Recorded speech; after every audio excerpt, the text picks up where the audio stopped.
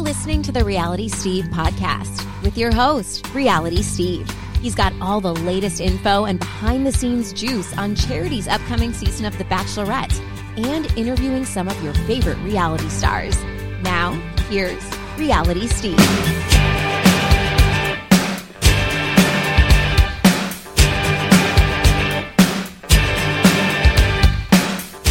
What's up, everybody? Welcome to podcast number 341. I'm your host, Reality Steve. Thank you all for tuning in. Good show for you today. It's one I've been looking forward to for a while. Well, ever since Jury Duty came out, which then led me down the rabbit hole to rewatch Joe Schmo Season 2 from 2004. One of the marks on that show, Ingrid Wiese, is on the podcast today, and we will get to her momentarily. As I've hinted at all week, I think you might be a little bit surprised about Ingrid's reaction to being a part of the Joe Schmo show. First off, she doesn't like the term mark. And I didn't know that. And, she said it was okay, but it kind of gets to her that she was a mark because her and Tim Walsh were the two people that were put on a fake reality dating show called Last Chance for Love. Everybody around them was fake, and they thought they were competing and going on a show, making friends, and that's not what happened. Now, something does happen during this season. You'll hear us talk about it, and if you don't want to know, the quote-unquote spoiler to this particular season, especially since it involved Ingrid, then maybe hold off and go watch Joe Schmo Season 2 on YouTube. That's the only place you can watch it. But, we're 20 years past this. If you don't know by now what happened to Ingrid and you don't know her story, it's kind of tough. I've been talking about this show literally since Jury Duty came out. So it's been a good month that I've told everybody, you got to go watch this because I'm going to have them on at some point. And it'll help you better understand it. But she offers such good insight to everything that happened on the show. It's just a little bit surprising just you got to listen. You got to listen to what she has to say, but there is a reason for it, and I can't fault her.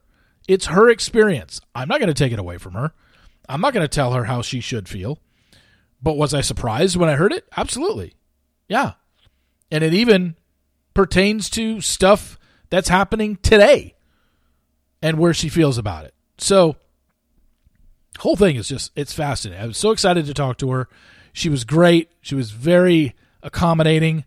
I think she's going to start getting hit up a lot as we get closer to 2024 when Joe Schmo Season 4 comes out on TBS. I think people will start kind of reaching back and wanting to talk to the people who were on the original seasons. So her and Tim and Amanda will probably be contacted. I think you're going to be hearing Amanda and Tim on this podcast.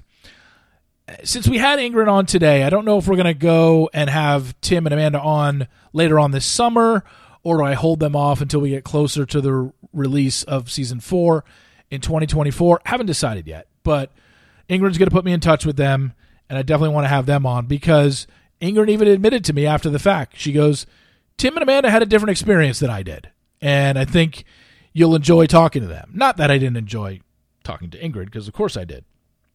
But they just offer a different perspective than she did. In case you didn't know, Reality Steve Fan Appreciation Party happening tomorrow night, Mandalay Bay in Las Vegas. It's already sold out, but if you're interested in coming to next year's party, just send me an email, steve@realitysteve.com. Tell me you're interested. I'll put it in my email folder for party number 8. And I'll probably get a hold of you next January when I know the exact date, and I'll let you know, hey, this is when the party is. Are you still interested? Because I know some people, even though I've been promoting it for the last 6 months, I know some people, I never know who's listening. I don't expect everybody to listen to every podcast I do every day. That's impossible. If you do, thank you so much. But I don't expect people to. So I never know who's hearing stuff for the first time. And maybe every podcast that I did bring up, the Fan Appreciation Party, you just happen to not be listening. So I have no way of knowing that. So it's why I have to constantly remind people. It's why I constantly have to tell people back in January and kind of floated it out there like, hey, this is this is when the party's going to be. And it filled up pretty quick, so it was very tough too. But it's open to everybody. Doesn't cost you anything other than getting out to Vegas and I guess finding a place to stay. But I don't charge anything. There's free food and beer and wine, open bar for the 3 hours that the party lasts. And it's just a way to connect. And it's just always been a giant thank you to my listeners and my readers for supporting me all these years. So Friday night, if you want to follow along, I'm probably going to go live on Instagram at some point, maybe during the raffle, or maybe I'll just post videos from the party, and so everybody gets a picture of it or an idea of what it's like to attend the party. But anyway, it's a lot of fun every year. I've always enjoyed it, and this is going to be one of the bigger turnouts we've ever had. So looking forward to it this weekend. And finally, as I mentioned on the Daily Roundup, tomorrow's Daily Roundup, since I'm going to be out there, I'm probably just going to run my interview that I did with Stephen Fishback, which is a recap of the Survivor finale. It's basically would have been a regular Thursday podcast, but, you know, their Survivor finale was last Wednesday. Do I really want to wait 2 weeks for you to hear Stephen Fishback? Probably not. I want to get it to you as soon as I can. So I'm just probably going to run it. I haven't made a final decision, but good chance I'm going to run it in tomorrow's podcast just because I don't know if I'm going to have 25 minutes of stuff to talk about in the Daily Roundup since nothing's really going on in Bachelor World. Contestants will be flying out to Mexico this weekend as filming starts on Tuesday for Bachelor in Paradise. But other than that, there's not a lot going on, and I'm just not going to be as connected to the internet and reading stories and stuff like that to get you some Daily Roundup stuff. So I'll probably run the Stephen Fishback interview. You're really going to love it. I know a lot of you like when I have Stephen on. He's one of my favorite guests because the way he is such an encyclopedia about Survivor, the current game, the past game, history. The guy knows all. And another fun discussion with him. So look for that coming tomorrow in the Daily Roundup. And today's Daily Roundup is up in your feed as well. So anyway, without any further ado, let's get going. Podcast number 341. All right, let's bring her in. She was one of the marks on season 2 of the Joe Schmo Show back in 2004. It is Ingrid Wiese. Ingrid, thank you so much for coming on. So great to talk to you. Thank you. It's a pleasure to be here. I'm a big fan of all your work. Well, thank you. I can honestly say this. I'm more excited to record this podcast than any of my podcasts in recent memory. Like, I've been looking forward to this since so sweet. I was able to sit down and kind of go over everything and rewatch Joe Schmo season 2. All right, let's start here. The reason that I even decided to come in contact with you was this phenomenon that became on Netflix, that became a really popular show in the last month, called Jury Duty, which was, a mockumentary about, they were tricking one guy into thinking he was filming a documentary about being on jury duty. And then I'm like, oh, this reminds me of the Joe Schmo Show. And then after I watched Jury Duty, all in one day, I decided I want to start watching Joe Schmo again and go back and remember, I remembered bits and pieces of it. Obviously, I couldn't forget the pearl necklace part of the elimination ceremony, but all the other things, I'm like, what was it again? And who are the actors? I wonder if they're famous now. And then, seeing some of them, I'm like, okay. So the first question I want to ask you is, did you watch Jury Duty? Well, I heard about it. Actually, Amanda, who was one of my I hated being called a mark just a second ago, but she was another mark. That's okay. And she actually reached out to me and told me about it. And I watched 2 episodes and then I couldn't do it anymore. It was too, I hate to say it, was a little triggering for me. Really? Okay. So triggering in a way where how did it trigger you? Like, it made you upset? A little bit. I think what it was is that when I was filming the show, I thought I was on this reality TV show making real friends and having authentic conversations with real people. And then very quickly, when I figured out that's not what was happening, I was placed on the other side and became one of the actors. Yeah. And it all happened very quickly, and it's been years. But when I watched the show, I think what was triggering for me was watching this really wonderful guy make what he thought were genuine connections with these people. And one thing, and knowing that they were all just playing a part, it just kind of broke my heart. I know people love the show, and I know I said something the other day to a friend, and they loved that show. They got really upset. So I was like, I better not say anything else about this. But it's it was just knowing what happens backstage. After these shows, when everybody's collecting afterwards, they worked all day. They were putting on a show all day. And I was just thinking I was connecting with people. And it kind of hurt to see them doing that to this really wonderful guy. Yeah. I know it's all in good fun, but. Yeah, it is. And, the ending of Jury Duty, when they finally tell him and when they finally tell Ronald what it is. And, I mean, it is almost most of the cast, if I remember correctly, was almost in tears. Not because they felt like they, I think it was just a proud moment because he was, obviously he was surprised. He had no idea.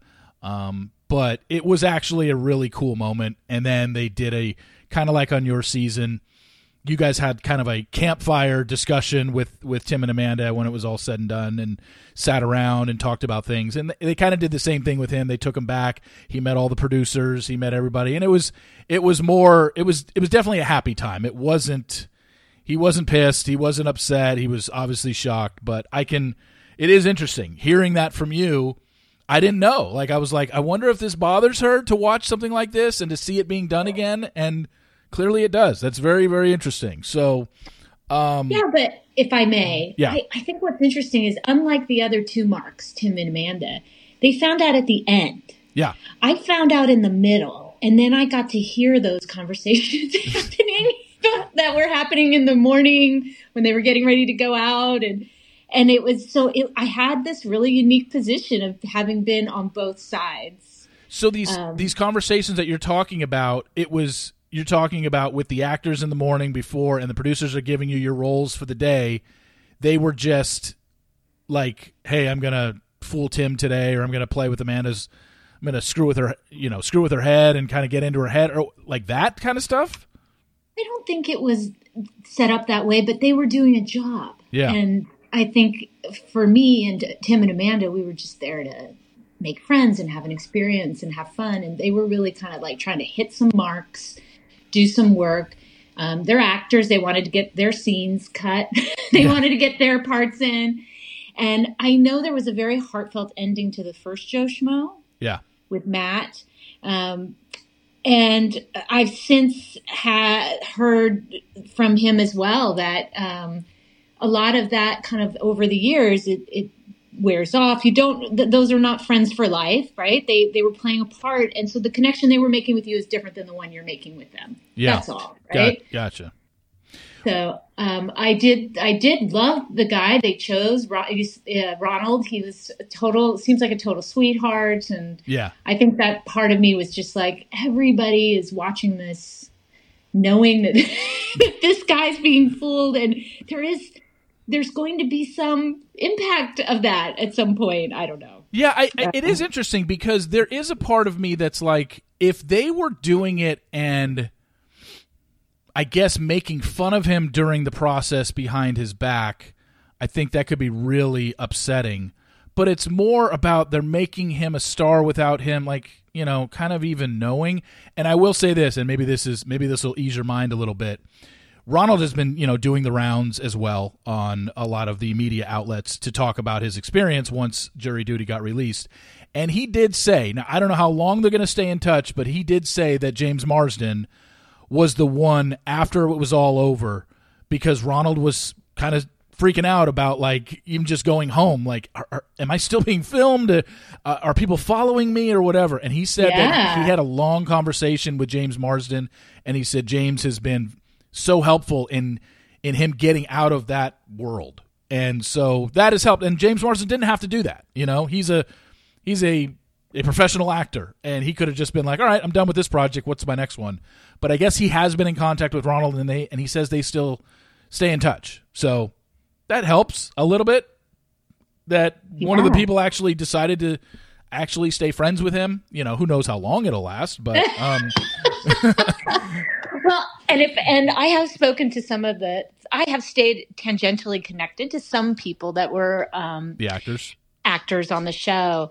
And I think there was also some guilt on their part. Yeah. About the experience. And part of what assuaged that guilt was staying connected in some way for some limited amount of time.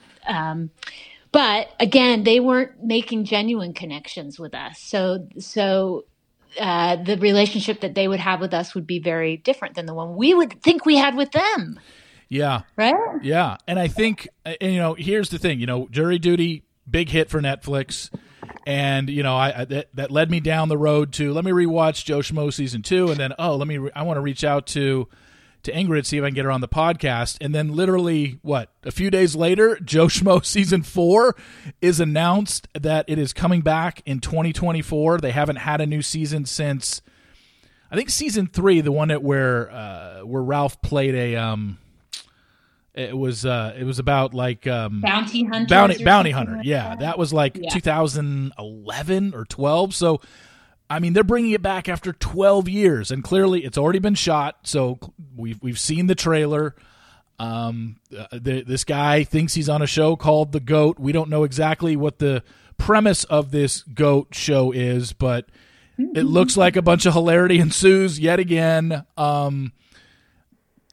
Considering you only got through 2 episodes of Jury Duty, do you think you'll watch Joe Schmo season 4? I don't know. I heard that I did recently read an article that I don't know if you saw this, that was in the Pittsburgh Gazette maybe, about Ralph Garman was interviewed on the show, and apparently it is not being done by the original creators, although it has been blessed by them, meaning they gave permission to use the Joe Schmo premise. They're not involved in it. Neither is anyone that was from the original cast. So I don't know. I don't know if it'll be interesting. Yeah. I don't know if it'll be interesting. You just don't know. And this one, they have a quote in the trailer. I'm sure you saw it. Yeah. Where one of the actors is like, "Oh my God, this is so mean." Yeah. She says. And there I was like, yeah, it is. It's a big old mean thing. Yeah. Part of what made Joe Schmo 1 and Jury Duty, I think, so charming is they picked these really lovable people that they wanted, and they gave them a hero's journey. They had to choose to edit it in a certain way to make them the star, make them look good. And at any point, if they had gone the other way and kind of shown this person another side of the person, I don't think it would have been as interesting for people to watch. But you don't think you weren't mean on your season? Tim certainly wasn't mean. Not mean. No. We weren't mean. They gave us the same arc. Yeah. Although they probably had to work harder to give me that arc. Yeah. But I think they've got that premise in the originals. I don't see that being part of the preview I just saw for Joe 4. It didn't look like they were going to keep that same arc going for this poor guy. Yeah. It'll be. So I don't know how it'll go when you aren't rooting for the mark, so to speak. Yeah. I'm wondering if we are going to be rooting for him. And it seems like, I don't know. It seems like we are. I guess we won't know until it starts. And I don't know why they released the trailer in May when it's not airing until 2024. It seems like, can we get this earlier? Like, why do we have to wait until 2024 to see this? Why are they releasing the trailer so early? Usually they do that, a month before a show airs, couple months, not, 7 months before the new year. So I don't know. Yeah. Well, don't you think that's to sort of leverage the publicity from Jury Duty? I guess. But now I'm wondering. See, I don't know when. I'm assuming Jury Duty, I guess I should have looked this up, when it was actually filmed. If it was in 2023 or was it at the end of 2022. I don't know how long it takes to turn this stuff around. I guess it could have been filmed. I know it was filmed over 17 days was was the total filming. Like 17 or 18 days is what I read. I just can't remember if it was early 2023 and it came out on Netflix in April, or if it was end of 2022. But yeah, I mean, you wonder which was filmed first. Maybe this Joe Schmo season 4 was filmed before they even filmed Jury Duty. I don't know. I don't know if it's interesting. Yeah, because Jury Duty came out in April on Netflix, and they just dumped the whole season. Like, hey, here's 8 episodes of our show. So now I'm wondering, was Jury Duty inspired? Because obviously producers and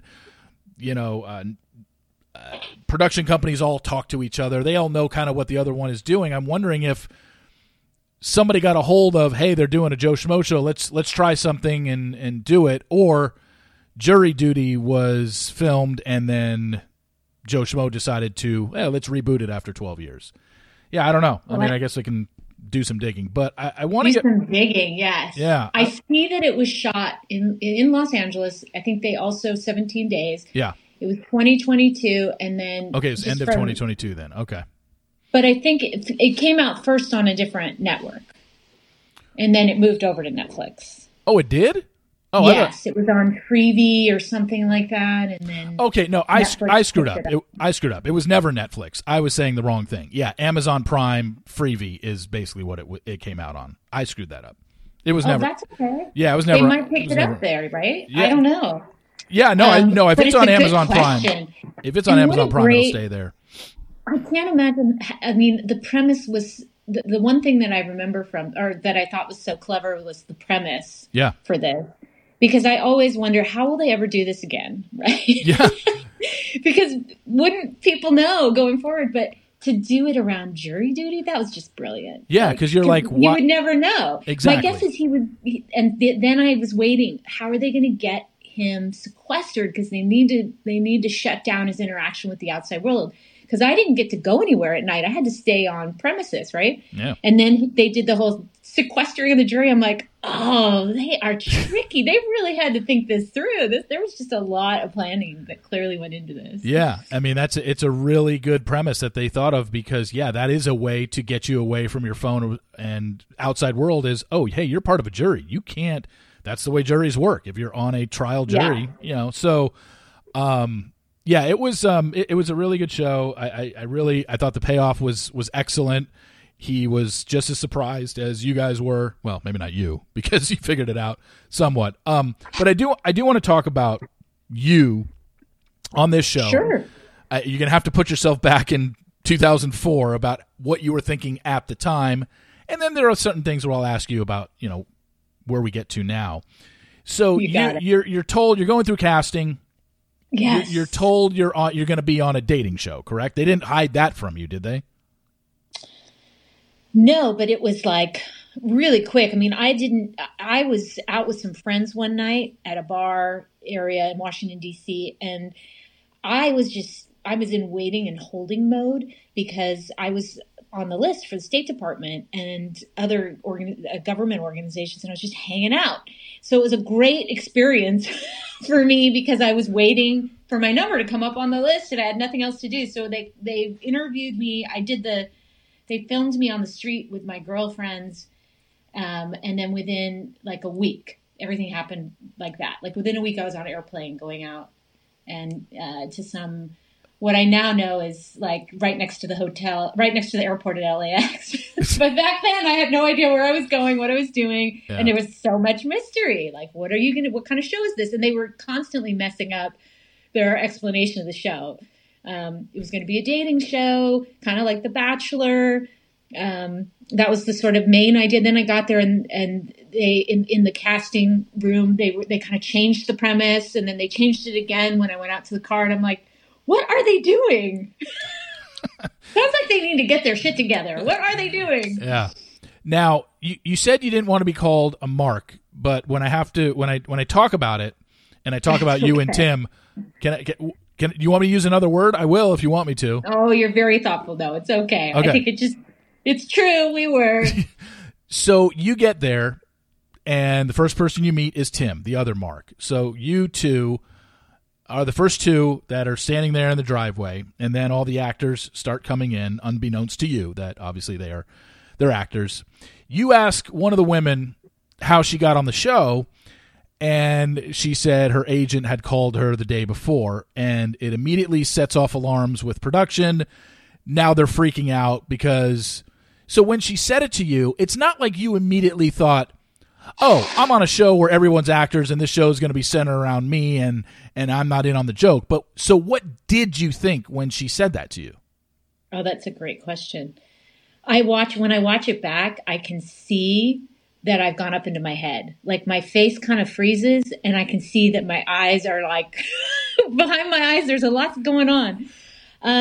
Well, it was just a huge red flag. It kind of popped my balloon. I mean, I thought I was going to be on this dating show, and I'm nervous. You're so nervous when you walk in. I'm sure you've done this, spoken to so many people who have done these shows, and you're scared to death. And, yeah. I mean, I was literally shaking, and I'm standing there, and when I'm nervous, I talk, and so I started talking to everybody. Just you're dying to meet all these new people, and when she said that, I just immediately started walking through scenarios. How is this possible? Do they use actors in these shows? I mean, one of the first mistakes they made is they assume that people that are not in reality TV shows understand what happens on these shows. And so if I was someone that worked in production, I might think, oh, that's just normal. They just hire some actors and they, but I don't know that. And so I'm immediately thinking, who else is really here? And then I said this story in my head. I was like, okay, if anyone else that's here is an actor, my guess is they're the first people to go home. And maybe they're playing some kind of mind games with us. So I kind of was putting this scenario together.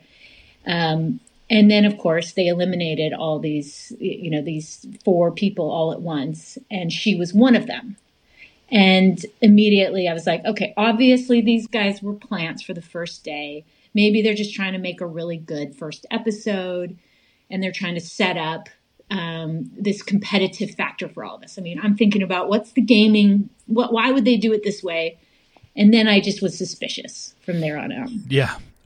So as it's going along, you're picking up things here and there. The ultimate one that pretty much sealed the deal to where production had to make a decision of what they wanted to do with you was Cammie's thing in the bathroom. We'll get to that in a second. But as it's going along, before we get to the Cammie part, what were the other things that you were possibly picking up on that maybe we didn't see?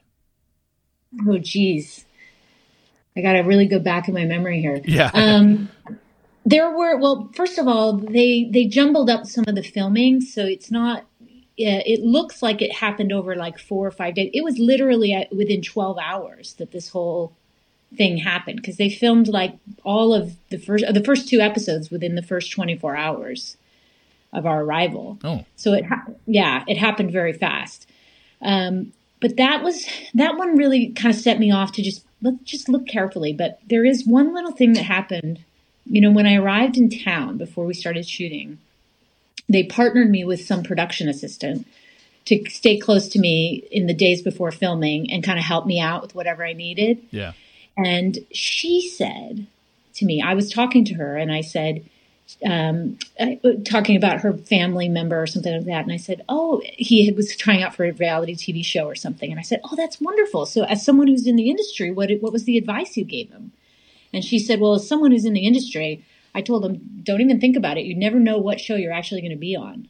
And I don't know if they ever realized, but her saying that immediately made me think, oh, why would she say that to me as I'm about to go on a reality TV show? Yeah. And then they changed the name of the show. Within a few hours of our arrival, they revealed that the name is Last Chance for Love, which, of course, we didn't know that was the name of the show. Mm. And I was so upset. I was mostly just worried that I was on some show where I was going to be that I was going to be ridiculed or what had come out that summer. It was like the one about I'm not going to remember, Average Joe. Average Joe. They had Beauty and the Geek around that time as well. Yes. Yeah. And that was the one biggest fear I had. So after she said that to me, I'm like, oh crap, what if I'm on Average Joe or some show where you're going to find out that I'm just the average ugly girl that it was just killing me. So when I first arrived and met everyone, I was looking around to see if everyone was going to be average or, and thank God for Cammie, or I would have thought I was on Average Joe. Right? Yeah. I mean, yeah, that. I never really thought of it that way. It's interesting, but when you get into the filming and Ralph, Derek Newcastle, the host of this show, comes out, the first time you saw him, or even the first couple times that you saw him, did you pick up on anything with him? Did you think, this guy just seems like he's playing a character? Like, that doesn't seem like real hair. Okay, so you did see that. Okay. I mean, but that's, in my mind, that's TV, right? They're putting all these characters in front of us. I thought they were just trying to make it fun. So I didn't think that was strange. I guess once, the first thing we did was this cocktail party. Yeah.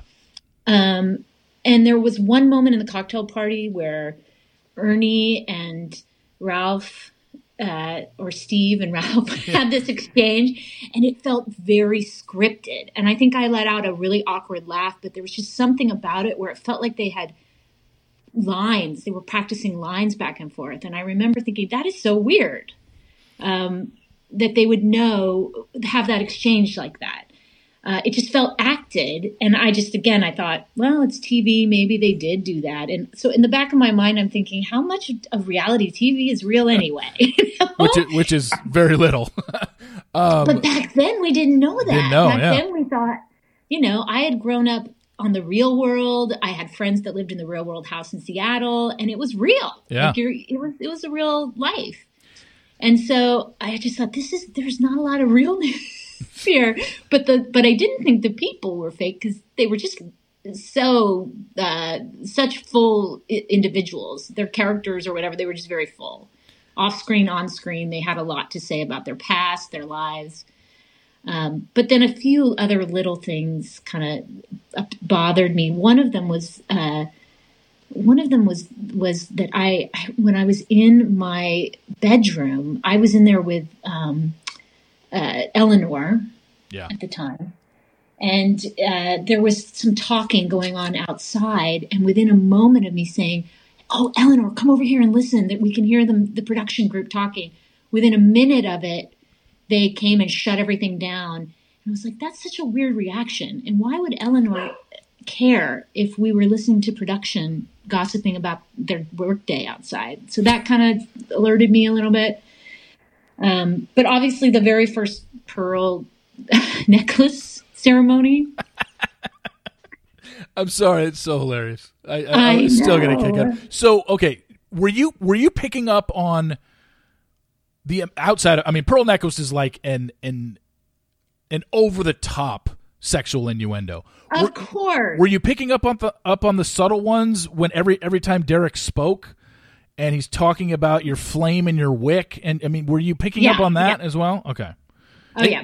And you just thought, hey, this is just a very, I don't know, they're making it. Did you think they were trying to make the show funny, or did you think they were trying to make it sexual, or what were you thinking when you were hearing all this stuff? This is just corny and stupid. Like, I don't know, what was going through your mind? Yeah, to be honest, that was my sort of secret fear was, oh my God, I'm on a budget version of of The Bachelor. Well, it technically was, because there was no traveling. You guys never left that freaking mansion. Yeah. I mean, I had this fantasy that I was going to just go get pampered in Bali or something, and here I am going to the strip mall to get my nails done. Yeah. Yeah, I think both Tim and I caught on that stuff. We just thought it was kind of a cheesy, corny. They did tell us it was going to be on the Spike Network, so I knew there was going to be innuendos and things like that. But I did have in my mind, there's going to be a line they cross where I won't feel comfortable, and I'm going to have to say that. Had they not converted me over to an actress, there is no way they would have gotten me to wrestle with a stripper in... I would have said, I'm going home. There would have been limits to how far I would have gone on that stuff. You mean you wouldn't have gone in a bikini, dumped your face into a vat of mashed potatoes to pick out a hot dog and put it in a bun? You wouldn't have done that? No, I would not have. And I have often after that, I wondered, I would never have done that had I not known that, if I had not been now being paid as an actor. But I also felt like my values were so torn at that moment because I'm like, this is really wrong. It's not a funny. I mean, I have all these issues about, my gender, and I'm thinking this is really inappropriate, but I'm going along with it because everybody else is going along with it. Yeah. And I would not have done that had I thought I was just a real person on a real show with other real people. So that is such an interesting thing, the peer pressure. And I was going to say that earlier when you were talking about the interviews with the guy from Jury Duty. Yeah. There's a sense that you are supposed to think this was really funny and you are supposed to go along with it right up until, production ended and the touring ended. It was like, you've got to play the part. But once those cameras leave and the interviews stop, you're left with you got some new thoughts, right? Yeah. Right? Well, this is a production question that I had. Us as viewers, every time Derek appeared on the show, we watching the show hear the horns playing and stuff like that. Did you guys hear that as well, or no? Oh, totally. Oh, it was okay. All right, I didn't know that. Yeah, it was all just total cheese and fun. Like even when that poor falcon would fly down, Montecore. It was just all part of the shtick, and we all played along. I mean, you can see Tim and I both laughing under our breath. I mean, we're just having fun with it. At a certain point, it was so ridiculous that you're chuckling to yourself. And this is clearly some sort of little production thing that's going to help make the show fun and more fun to watch. Well, that was the thing. Like at the first elimination ceremony where we first find out, like, well, what do they do? And obviously, the Bachelor hands out roses. Austin, the guy who was playing the Bachelor on the show, was handing out pearl necklaces, and then we see Tim giggling. I think you were giggling as well, and then for the guy's side, it was dipping your wick in her flame and stuff like that, and it was just, I mean, as a viewer, it's hilarious. In 2004, it was even funnier. You could never get away with that now. No, you could not. Not a chance in hell could you do that now. But back then, I mean, it was just accepted. It's weird. Different times. Obviously, it was 20 years ago. It's crazy to think that. But like I said, I think the biggest turn for you, and I guess for production as well, is Cammie pulls you aside and into the bathroom. Cameras follow you guys. And Cammie tells you that she shot before the show a softcore porn called Porked and Beans, and at that point something went off in your head. And I've heard you tell the story, but I want you to tell it again to my audience. Go over that whole conversation with Cammie where she brings you into the bathroom and tells you this, and you're just like, wait, sure. What? Right. Well, I mean, this was like post. I don't know if your listeners would remember the Sarah Kozer story. That. Oh yeah. I mean, I do. At that time. Yeah, I do. I certainly remember. And for those that don't, Sarah Kozer was on the first season of Joe Millionaire, and what it was they showed a scene of her walking into the forest with the Joe Millionaire. And then they played a bunch of slurping sounds to make it seem like there was something sexual going on in the forest when it never happened, essentially is what it was. Yes, and the other piece of it was that there was some sort of news that came out later that she had shot a softcore porn video or something in their efforts to kind of create a story about her. And I remember reading that, and I thought, so that was on my mind, that most recent reality show that I had seen. And then prior to, in the signing of the contract, there was this funny line. I mean, I went through that contract. They really picked the wrong person. I went through that contract line for line for line. Oh my gosh. I read every tiny detail in it. And there was one line that said that you would be filmed at all times unless going into unless you were in the bathroom, unless someone came with you into the bathroom. And then they would be able to film you. And I was like, what a weird thing to put in the contract. right? And that's exactly what Cammie ends up doing. And then all of a sudden she's like, Ingrid, I need to talk to you. And here's this woman that has not really connected with me this entire time. And suddenly she feels the need to see me privately in the bathroom. Yeah. And of course, because we're both going in comes Raul, the cameraman. And she proceeds to say, I have to tell you something. And I'm thinking, why? Why do you have to tell me something? She's really worried that this softcore porn video is going to come out. And I guess that the job they gave her was to get out the name of it, which was Porked and Beans. Yeah. Which was very funny. But the idea that she's telling me this with the cameraman, but then something happens. The camera runs out of film. And Raul stops, puts his camera down, and starts to change out the tape. And Cammie stops talking. Yeah. Once he refills the canister and gets it back up on her shoulder, she just jumps right back in with the story. And I was like, what was that? Why are you telling me this? Why did you need it filmed? Obviously, if you're telling me and Raul's sitting here, it's on camera and everyone can see it. But that part I would have maybe just thought had something to do with the intelligence that they were trying to paint her with. But the fact she let him change out the tape and then she just jumped right back in with exactly the same tone and everything like a professional. And I just, boom, right there. I was like, this woman is a professional actress. Okay, so you think that, but you still aren't. You're still not thinking, this is what I wanted to ask you, because you just brought up the Joe Millionaire show. You said, you were well aware of reality TV at that time. Joe Millionaire was on. You mentioned Average Joe being a geek. But they clearly, when casting the two marks for this show, had to somehow know that you had never even heard of Joe Schmo season 1, correct? Well, yes. Here's my question. Had the Joe Schmo season 1 aired before you guys started filming, or did they film like 2 back-to-back so they could get away with it and nobody could have seen it? It was out. Okay, it was out. When they did our interviews, when they had us come out and they had us fill out this questionnaire asking what kind of reality TV shows had we watched. Please check all the shows below that you've seen before. And what I think they were doing is checking on our which networks we watched and stuff. Yeah. I didn't check anything on Spike Network. Obviously, I didn't even know what Spike Network was. Yeah. But I had seen those shows and The Bachelor and things like that. But I wonder now if on that form had been Joe Schmo.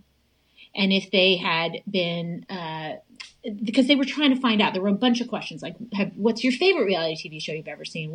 And then they didn't, when we came out to meet with them, they did another interview where they asked those same series of questions. So I think they were checking, and I'm not sure about this, but I do wonder if Matt Gold was there that day.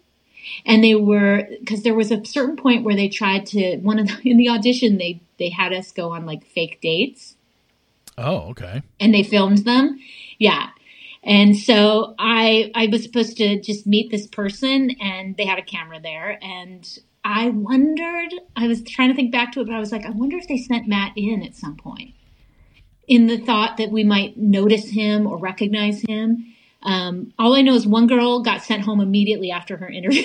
It's very possible she's like, what did she do? Yeah. You know? And I wondered if maybe they figured out that she had seen Joe Schmo. Yeah, or she might have just said like, oh, one of my favorite reality shows is Joe Schmo. Yes. And then they're just like, yeah, we're going to have to move on from you. We'll go somewhere else with this. She got sent, it was like the interview and then the date, and she didn't make it back from the date. And I was like, oh, what happened? So I wondered. You'd have to ask Rhett and Paul, but I think that they were really worried that somebody would know the show, and that they put something into that interview process to test it. I'm not sure. So you had never heard, you had seen the other ones, but you had never even heard of a show, let alone seen it, something called the Joe Schmo Show.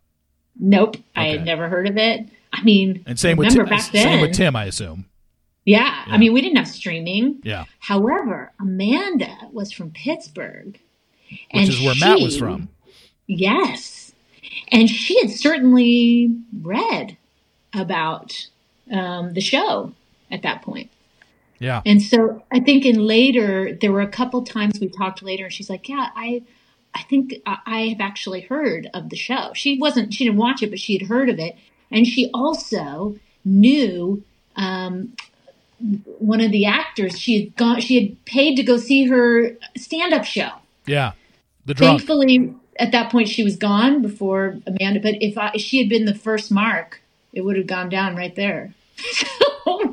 Yeah, because when they brought back everybody for the final ceremony, Amanda even says it on camera. I know her. I've seen her stand up before, but she, like I said, everything had already passed. So the Cammy stuff happens, and then production basically has a meeting that we all see as viewers. You obviously don't see it, and they're deciding what they're going to do with you because they think that you're onto it, and they think even if they take you to the end, when they finally reveal it to you, you'd be like, yeah, I kind of knew. Like, it was one of these things where, because they wanted more of a big surprise at the end of somebody who's completely clueless to what is going on, and they felt that you were on to everything. You clearly didn't know you were on the Joe Schmo show. You clearly didn't, I don't think you thought Last Chance for Love is not a real show, but you were curious enough to where they said, all right, look, we have to tell her what we're doing, and we're going to give her the option to take her $100,000 and just go home, or stick this out, become one of our actors. And obviously you ended up staying on, becoming one of the actors. Was that a difficult decision for you, knowing that you were going to have to play and fool Tim and then subsequently Amanda when she came on the show? Was it a difficult decision, or were you like, I mean, you made the decision in the moment at that elimination ceremony where they revealed it to you, but were you like, gosh, I don't know if I want to do this? Well, I think at that point it was just a funny show, and I think that I could see that Tim was not heavily invested in Valerie, and I could see that he was not. There was just this idea of, well, we're already out here, and it's this fun experience. In the moment, you're caught up in that euphoria of that. It was never really a decision about, are you going to fool someone? I mean, the way that everybody else was in on it, it was like an improv experience. Yeah. It wasn't until later that I looked back and thought, wow, I wonder how Amanda might have felt about me making that choice. But it just felt like I was not much. One interesting thing is that, and you'll see this in Jury Duty too, and that's one of the things I found triggering. The whole improv cast is revolving around the mark. And so you feel really important. Yeah. You feel like you're really funny and you're really interesting because everybody's revolving around you and what you say. There's like a kind of a what is the word? Orbit around the mark. And when I was in that moment, I was still the mark that everybody was orbiting around. And then as soon as I kind of joined the cast, now the orbit was around Tim and Amanda, and I got to see sort of the other side of it. But the at the time I was like, this is really fun, and I feel really funny, and these are really great friends. And then you flip to the other side, and it's like, oh, this is just a show, and these guys are just actors, and they're going home at night, and I'm so jealous. So you decide obviously to end up staying on as one of the actors. You join in, and they bring in Amanda. Like you said, it was really early on, a lot earlier than, because I think on the show it was episode 4 when Amanda gets brought in, but you're saying Amanda was brought in within the first 48 hours of filming, or a little bit later? Oh gosh, you know what? I don't remember. Okay. There was at least 2 evenings. I mean, those the ceremonies took place at night. Yeah, so there was at least 2, right? They told you at your second one, I think. It was the second. So they had the women, and then the men, and then the next one. And then the next one was, and that was the one they told you. So I think I was on night 3. But at that point, as you were talking about, at that point, I didn't fathom that the entire show was for me. It was very clear to me that Tim was quite an authentic individual. But, and I felt confident that the conversation that he and I had in that first day, that this is not someone who's an actor. But I was now turned on to the fact that there was an actor on day 1. Now there's an actor in the main part of this cast. So I think it was a matter of time before I started just putting down now, which I was in my mind, like which people are actors, which people are not, and looking for the clues. In addition, at those ceremonies, they were so rehearsed, those lines. Like the idea that you would come to a elimination ceremony, which we knew nothing about. We didn't even know what we were going to. We were just told to put on a dress. And then we get there, and somehow these three people have perfectly memorized statements to make to the Bachelor. I was like, what? And especially, I'm sorry to say, but Cammie has a perfectly memorized statement. Yeah. How did you even know they were going to do statements? Like, that to me was a huge flaw in their thinking. And each of them had, like, you know, I get it. The next night I had one too, because I now know that that's what you do. But I have watched reality TV. I've never seen anybody expect to have a statement like that. None of the girls and none of the women or the men on The Bachelor had little statements like that. So how did they know that?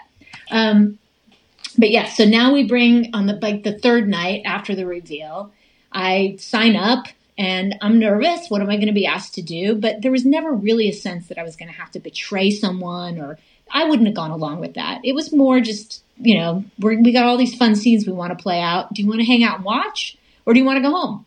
I'm like, yeah, I want to hang out and watch. Yeah. Well, it's one of these things where, like, I think the best part about Joe Schmo to me was that while the show revolved around playing a prank essentially on you and Tim and Amanda, they weren't making fun of you. Everything around you was just complete silliness, and they were making fun of, like, the reality. It was like they were making fun. They were parodying The Bachelor, essentially. They were making fun of the reality TV dating show world. You guys were not being made fun of, although you were not in on the prank. That's why I felt like that's why I guess I'm surprised, because I didn't feel like they were ever mean to you or mean to Tim or Amanda. You were just a pawn in their game. But then when I think about like you said, the relationships that you're thinking you're making, and then realizing, it's not. That's the part I didn't think about. But the good part to me was that you weren't made fun of. Like you said, I was so worried I was going to be the butt of a joke for a full season of the television show. But I was the butt of the joke, Steve. No, I meant, like, I would have. You remember you saying you were worried you were going to be the geek, or you were worried you were going to be the average Joe? Like, I was very relieved I wasn't that. Yeah. But I do have to say, behind the scenes, once I joined the other side, so to speak, remember, I got to hear the conversations that happened off camera. Yeah. And I got to hear the way that they were talking about us off camera. And so there was very much a disassociation. We were marks, and there was just a lot of language around that, and and I have to get my role out. And it was just made me a little sad. Like, we're just this thing you have to play off of. We're not real people, which is so ironic because it's reality TV, right? Plus, there were some moments where I was referred to as the spawn of Satan in the confessionals. I think I tortured them in their minds. So while I wasn't certainly, the show didn't revolve around making me look like a fool. The cast was definitely. They, unfortunately, I hate to say this, but they just weren't as excited about us as we were to be on the show and have this experience. Huh. That's what I'll say. I'm trying to be very politically correct. No, that's interesting. I mean, I just assumed when you went over to the actor side, you got a sense of them, and you were allowed to be better friends with them because you were now one of them. And you're saying it really wasn't like that. Yeah, and I do want to be thoughtful because they were playing roles. They were on a job, and they are actors who have honed their craft. I mean, look at someone like Jessica Makinson. She's been doing this her whole life, and here comes this person they plucked off the street with absolutely no experience in acting, and I'm suddenly getting the headline over them, and I'm suddenly getting. I'm going to play in these scenes against these brilliant comedians. I've never done anything like that. And so I think that once I join them, I'm like, I'm some amateur, swimming in the sea of incredibly talented, individuals. Yeah. So I think it was for them, I went from being the center of their universe to to this really annoying fangirl, right? Well, I was going to say, did you get close to any of them, or was it, even though you were an actor, you became an actor side, and they're professional actors, you were just an actor for the remainder of the show? Did you get to bond with any of them? Did any of them become a friend? Because now it wasn't they were acting with you. Because, I don't know, I guess I was just like, did you become friends with any of them? Or was it still kind of this distance of, hey, we're the actors here. You got turned because you figured this out. You're still kind of on the outskirts here. I would say it was more like the latter. Okay. I think I was actually scary to them because they're improv actors whom they all have worked together. They've been rehearsing for this. And in comes this new person that they didn't plan for. And I could screw it up. I could say the wrong thing at the wrong time. I could let out the wrong piece of information. So I think they were really more annoyed. I will say that after the show, there were a few people that I've at least stayed like Facebook friends with and exchanged emails with. I ran into Steve Mallory, who's just like the most wonderful human being. He's just a wonderful person. I ran into him at the Santa Monica Pier when I moved out to LA. And he played Ernie, right? Yes. Yeah. And he, as he is in the show, was just kind and open.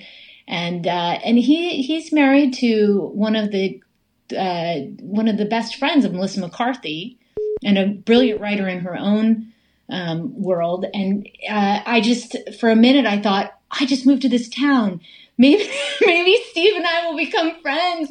And it was just, no, we're being nice to each other because we both went through a war together, right? But it was wonderful to see him. I've actually stayed connected somewhat to John Huertas, who was very genuine and authentic on set, as well as, offline, he would have real conversations with me.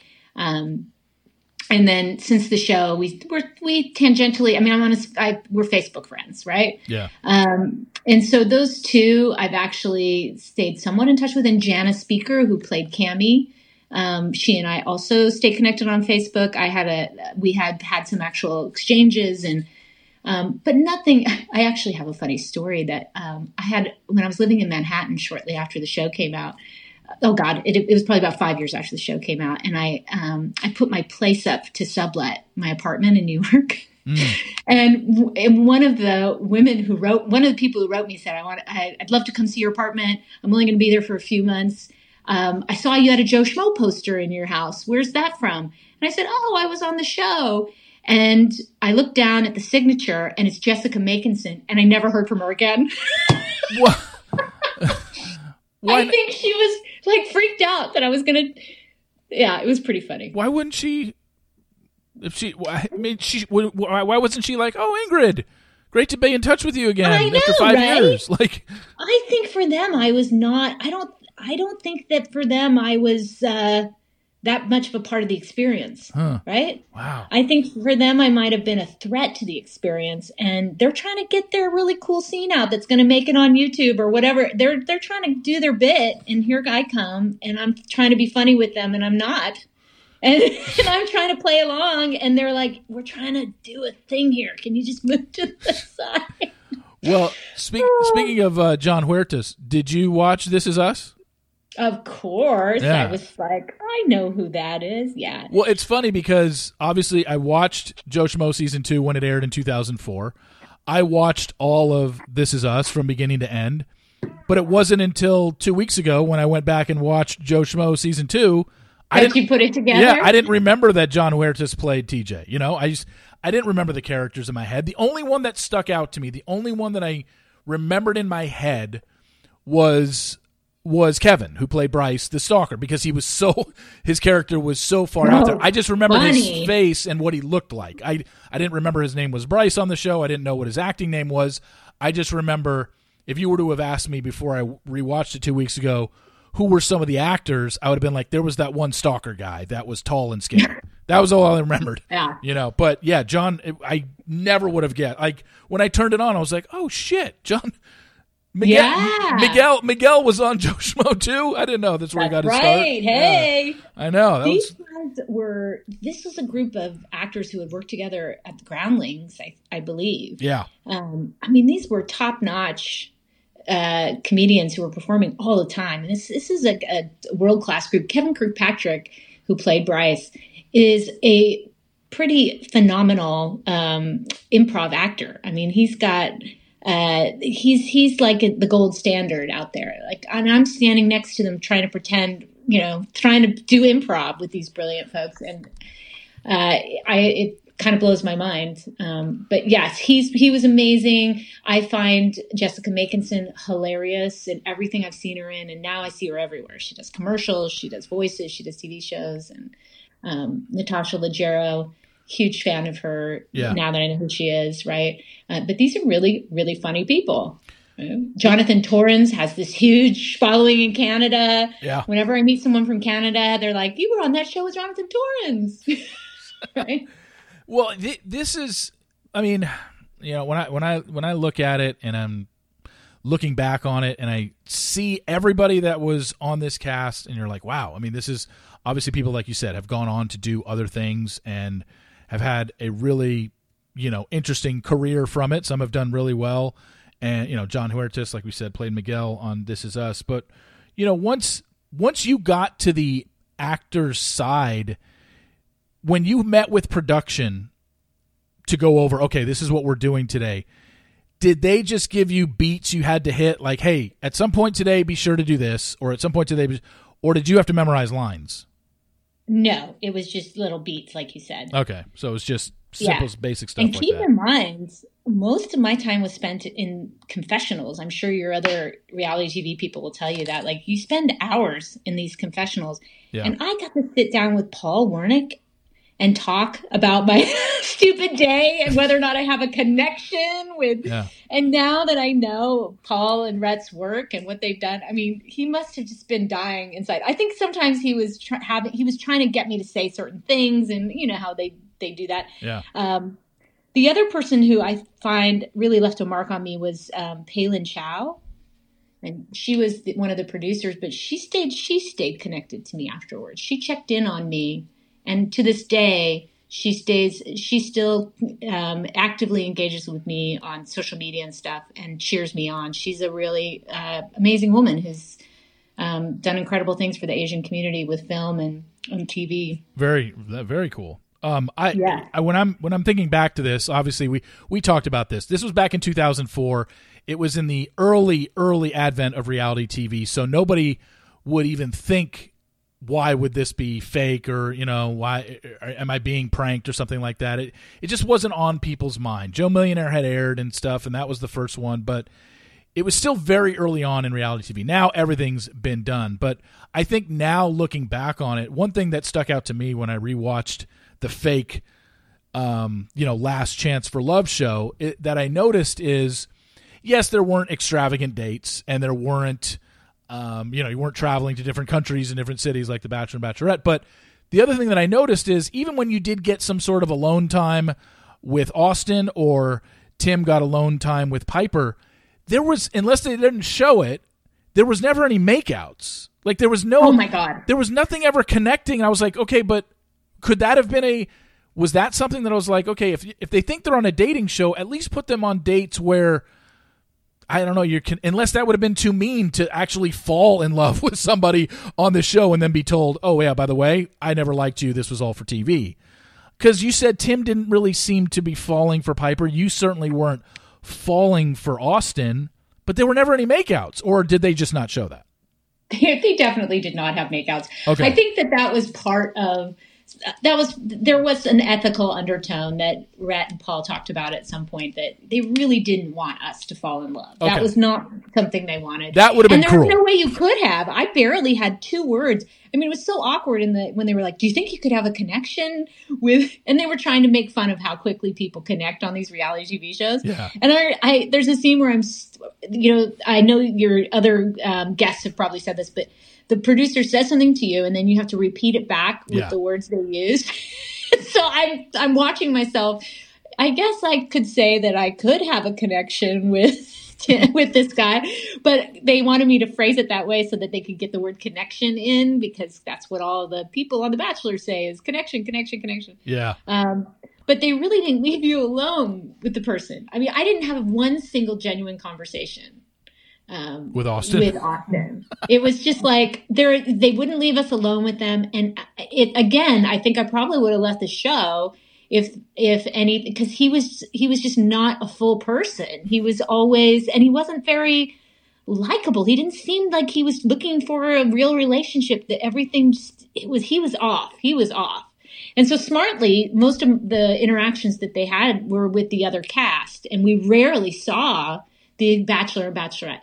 On the other side, Valerie, who played Piper. Gosh, yes, thank you very much. Who played Piper? She was very real. She at least was authentic. I had more conversations with her than I had with Tim. I think Tim was terrified that one of us, like that I would actually connect to him. I mean, they all had wives or husbands or relationships, and so none of them were. So yeah, I think he was a little nervous, but he was not trying to connect with me. I was like, I don't know how I keep making it past these eliminations, because this guy hasn't spent 2 seconds with me. I mean, but the thing is, Tim, who played Austin, the Bachelor, he looked like somebody who could be the Bachelor. Like he was, you know, he had the hair, he had the jawline, like he's a good looking guy. You know, he looked to me like he could pass for one, but like you said, it was just, I'm watching it back. I'm like, I understand they're not going to travel, but there's no making out here. There's no dates. I don't even know. Right? It was just like, and I was in my prime. Believe me, I noticed. Like, this is a long time to go without any making out. Right? Yeah, and nobody did it. You know, Tim clearly every time. I mean, Tim kissed Piper on the cheek a lot. I did notice that. He would always give her a kiss and when he hugged her. But other than that, no. I mean, there was no. Not even the actors. Not even like you guys getting connected, because I think that would have been cruel. That would have been cruel if they made you fall for that. Cruel. And they were worried about that. But keep in mind that Tim will tell you this if you'd speak to him. Yeah. Tim was drinking a lot. Oh, he was? There was pretty much alcohol going at all times. You know how it is with these shows. But Tim was drinking a lot. He was there for spring break. He had broken up with a woman right before he came, who he ended up going back home and marrying. Oh, really? So I think he was there for the spring break. He was there for the final fling, you know? And so I think he really wanted to try to connect with Piper. I think that in his mind that was, he was making the effort to do that. But I also think he had a pretty good bet on going into that, you know? I don't think he was trying to find the love of his life. Considering that the woman he left behind has been the woman that he will spend the rest of his life with, I think he understood that this was just a fun final fling. Well, I think one of the things, and you talked about Piper, you said Piper was a real person, you know, Valerie, who played Piper. The one thing that once everything was revealed and you guys were having the powwow and everybody was sitting around and everyone was explaining to you the things that went on, Piper was the one actor on the show who got very emotional. You know, she started crying because she felt she betrayed Tim, and Tim was like, hey, no, don't worry about it. And I don't think Piper was acting in that sense, because it, you know, everything had been exposed at that point. She had no reason to fake tears at that point. I really do think that she felt bad for what she did. Is that the sense that you got? Yeah, I mean, I don't know. My meter at that point was my bullshit meter was on all the time for the next 3 years.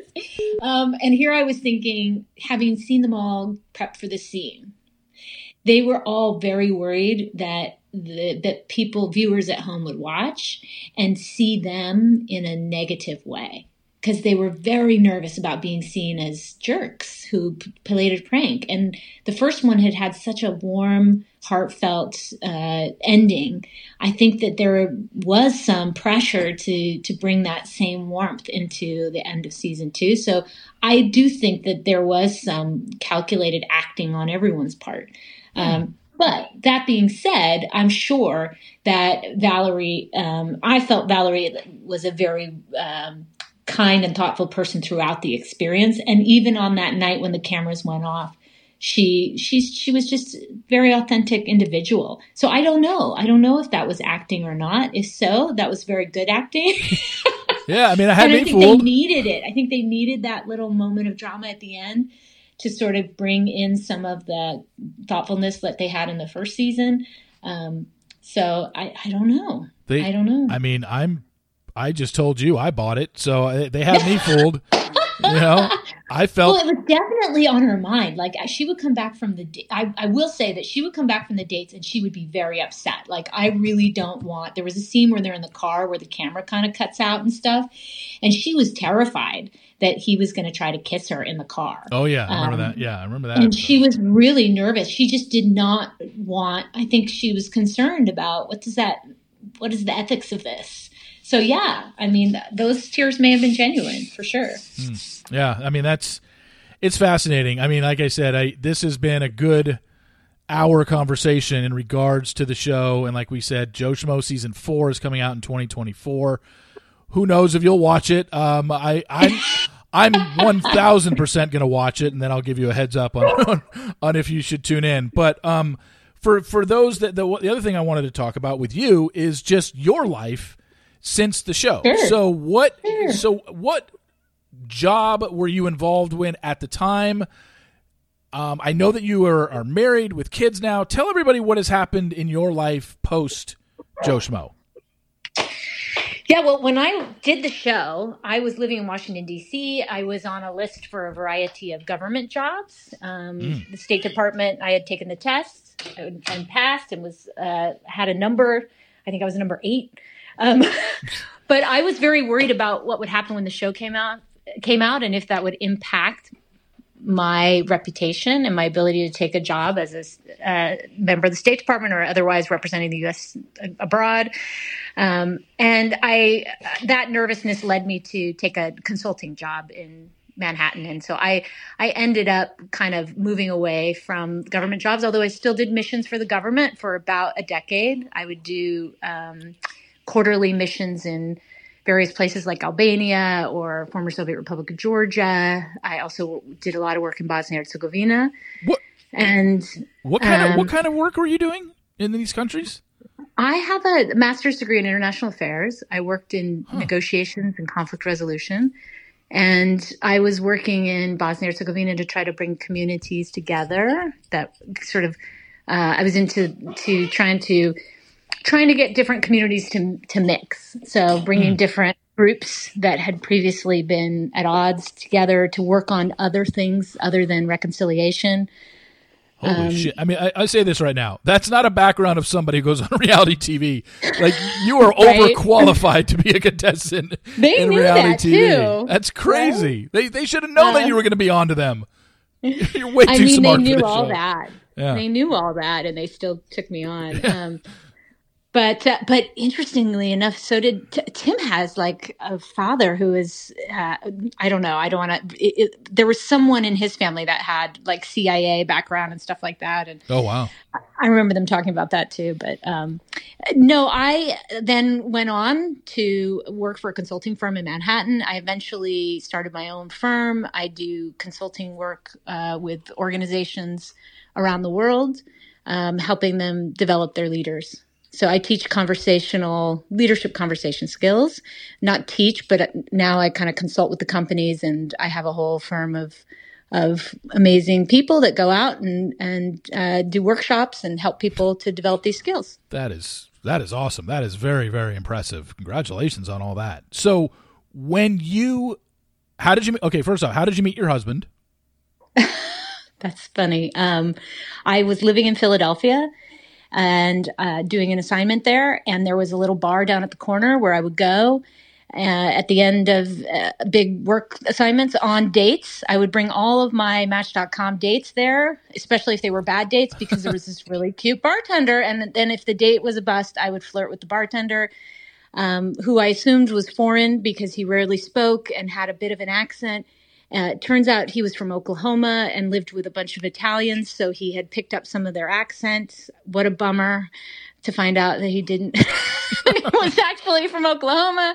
But he and I became friends very quickly, turned into a romance, and we got married and had our baby in Philly, and then moved out to LA almost 13 years ago, where he was doing grad school at UCLA. My company was launching a West Coast presence, and I put down roots with Axe and Arrow Coaching, which is the name of my company, and started building out. So by the time he finished graduate school, I was already established in this space, and we've lived here now for 13 years.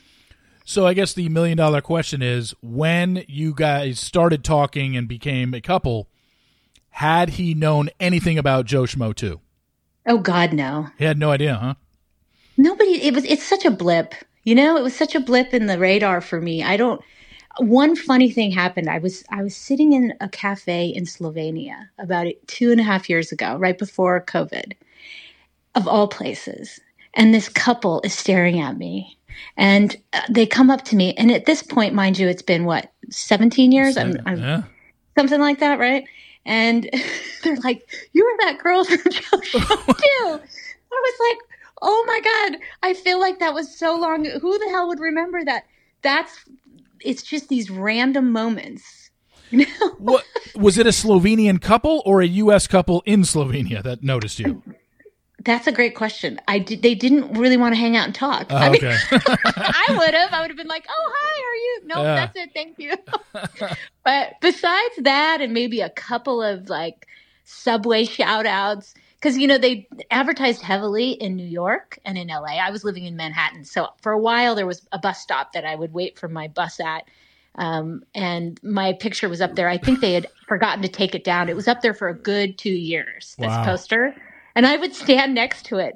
My time was done. In with the next. And I was like really grateful that I didn't hang my hat on any kind of career in TV or movies, because it was just, it's in and out and the next thing is on, right? So how many years after Joe Schmo did you marry your husband? Well, Joe Schmo, for me at least, was 2000. Was it 2003 that I filmed it? Filmed it and aired in 2004. It aired in June of 2004. Yeah. Okay, thank you for that. So we are coming up on 20 years, and I met my husband in 2007. Okay. So, yeah.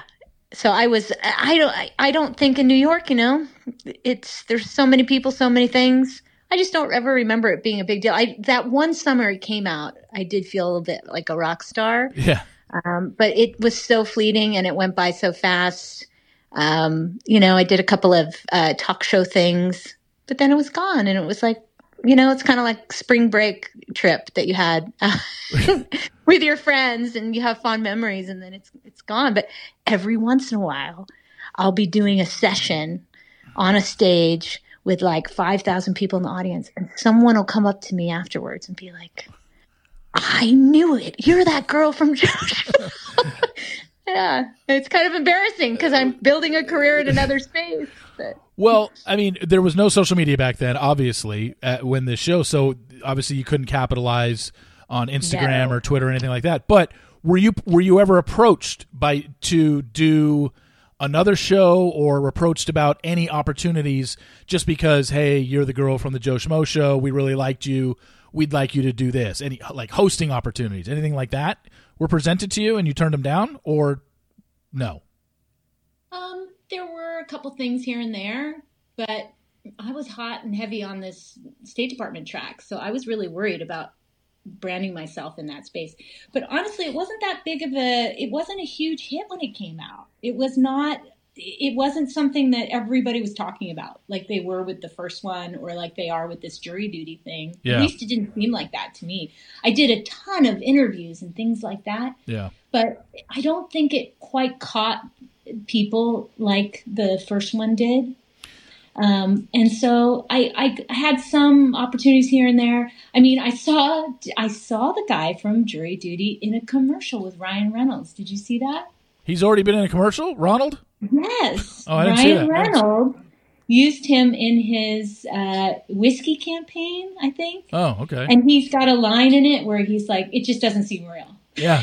It's really funny. Yeah. And it doesn't surprise me because Ryan is, of course, with Deadpool, he's friends with Rhett and Paul. And so that association, I'm sure they said, hey, you should get this guy to come do this. Okay. But so no, not really. It's not like I missed the train, but I will tell you now with all the social media and everything, I follow your blog here and there, and I see how competitive people are on those shows about really jumping off into some other world. And back then that was such a pipe dream. Like the idea that you could do that was not really realistic. Now I guess you really can, but back then it wasn't. And thank God, because I mean, what would I have now 20 years later if all I had was a bunch of followers? And, I'm not sure I could have made quite the impact in the world that I do now with the work I do. So it would have been a huge distraction.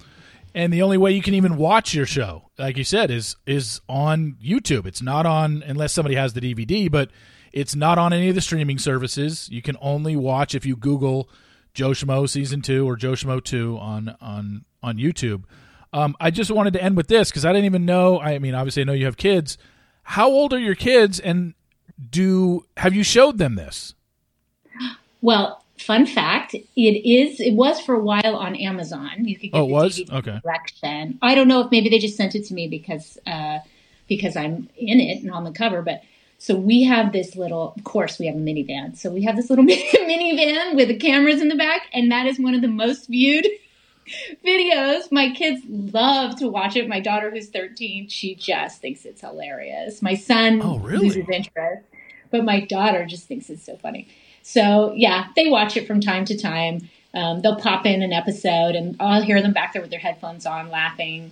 And they'll ask me questions later. But yeah, it's a big funny joke here. But, for me, it's just an old story behind so many other stories of things, It's just one story. When your husband watched it for the first time, what was his reaction?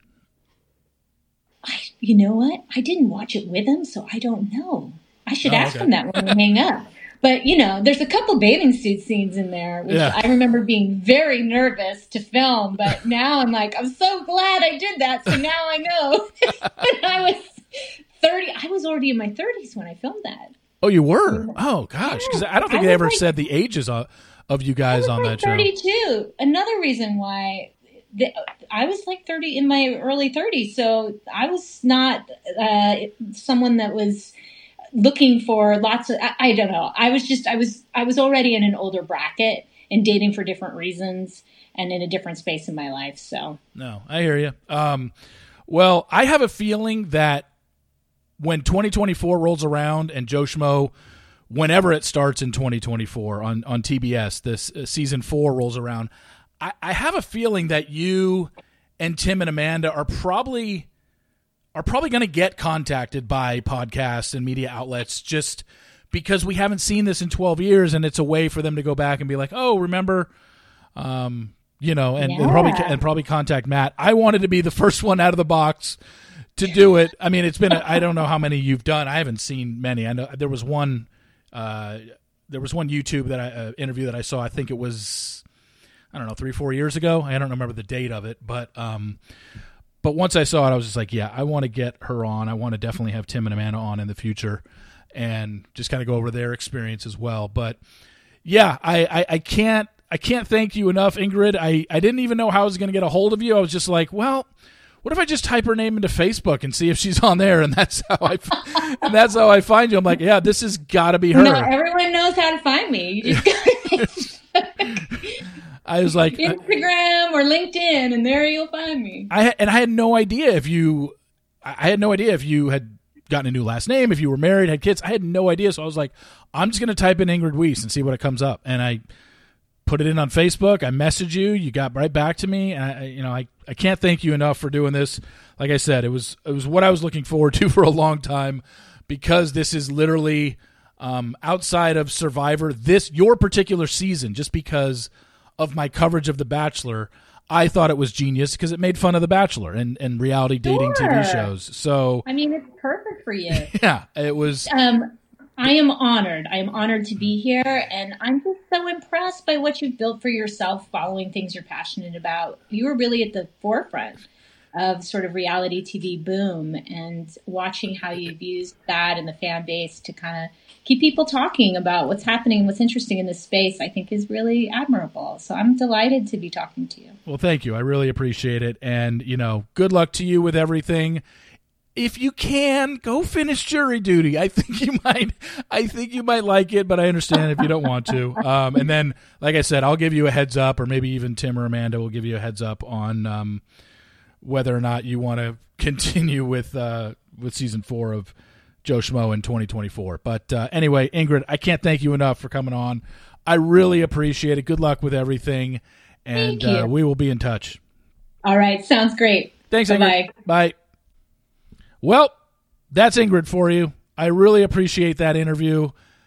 Like I said, you heard me talk about it numerous times over the last few weeks, ever since Jury Duty came out, and then I said I needed to go back and watch Joe Schmo 2. You can only watch it on YouTube. Google Joe Schmo 2. Episode 1 will pop up, and then once that episode ends, you go on to the next one. Just a very, very funny show for its time. As we talked about in this podcast, it's certainly one that cannot get away with some of the sexual innuendos and compromising positions they put people in on that show. But in 2004, they could. We all laughed. We all thought it was hilarious. It's still funny today. It's just you wouldn't be able to do this type of show today. Although, hey, when season 4 comes out in 2024, it'll be interesting to see exactly what boundaries they push and how they present this guy. I think his name in the season 4, I think his name is Matt. I could be wrong.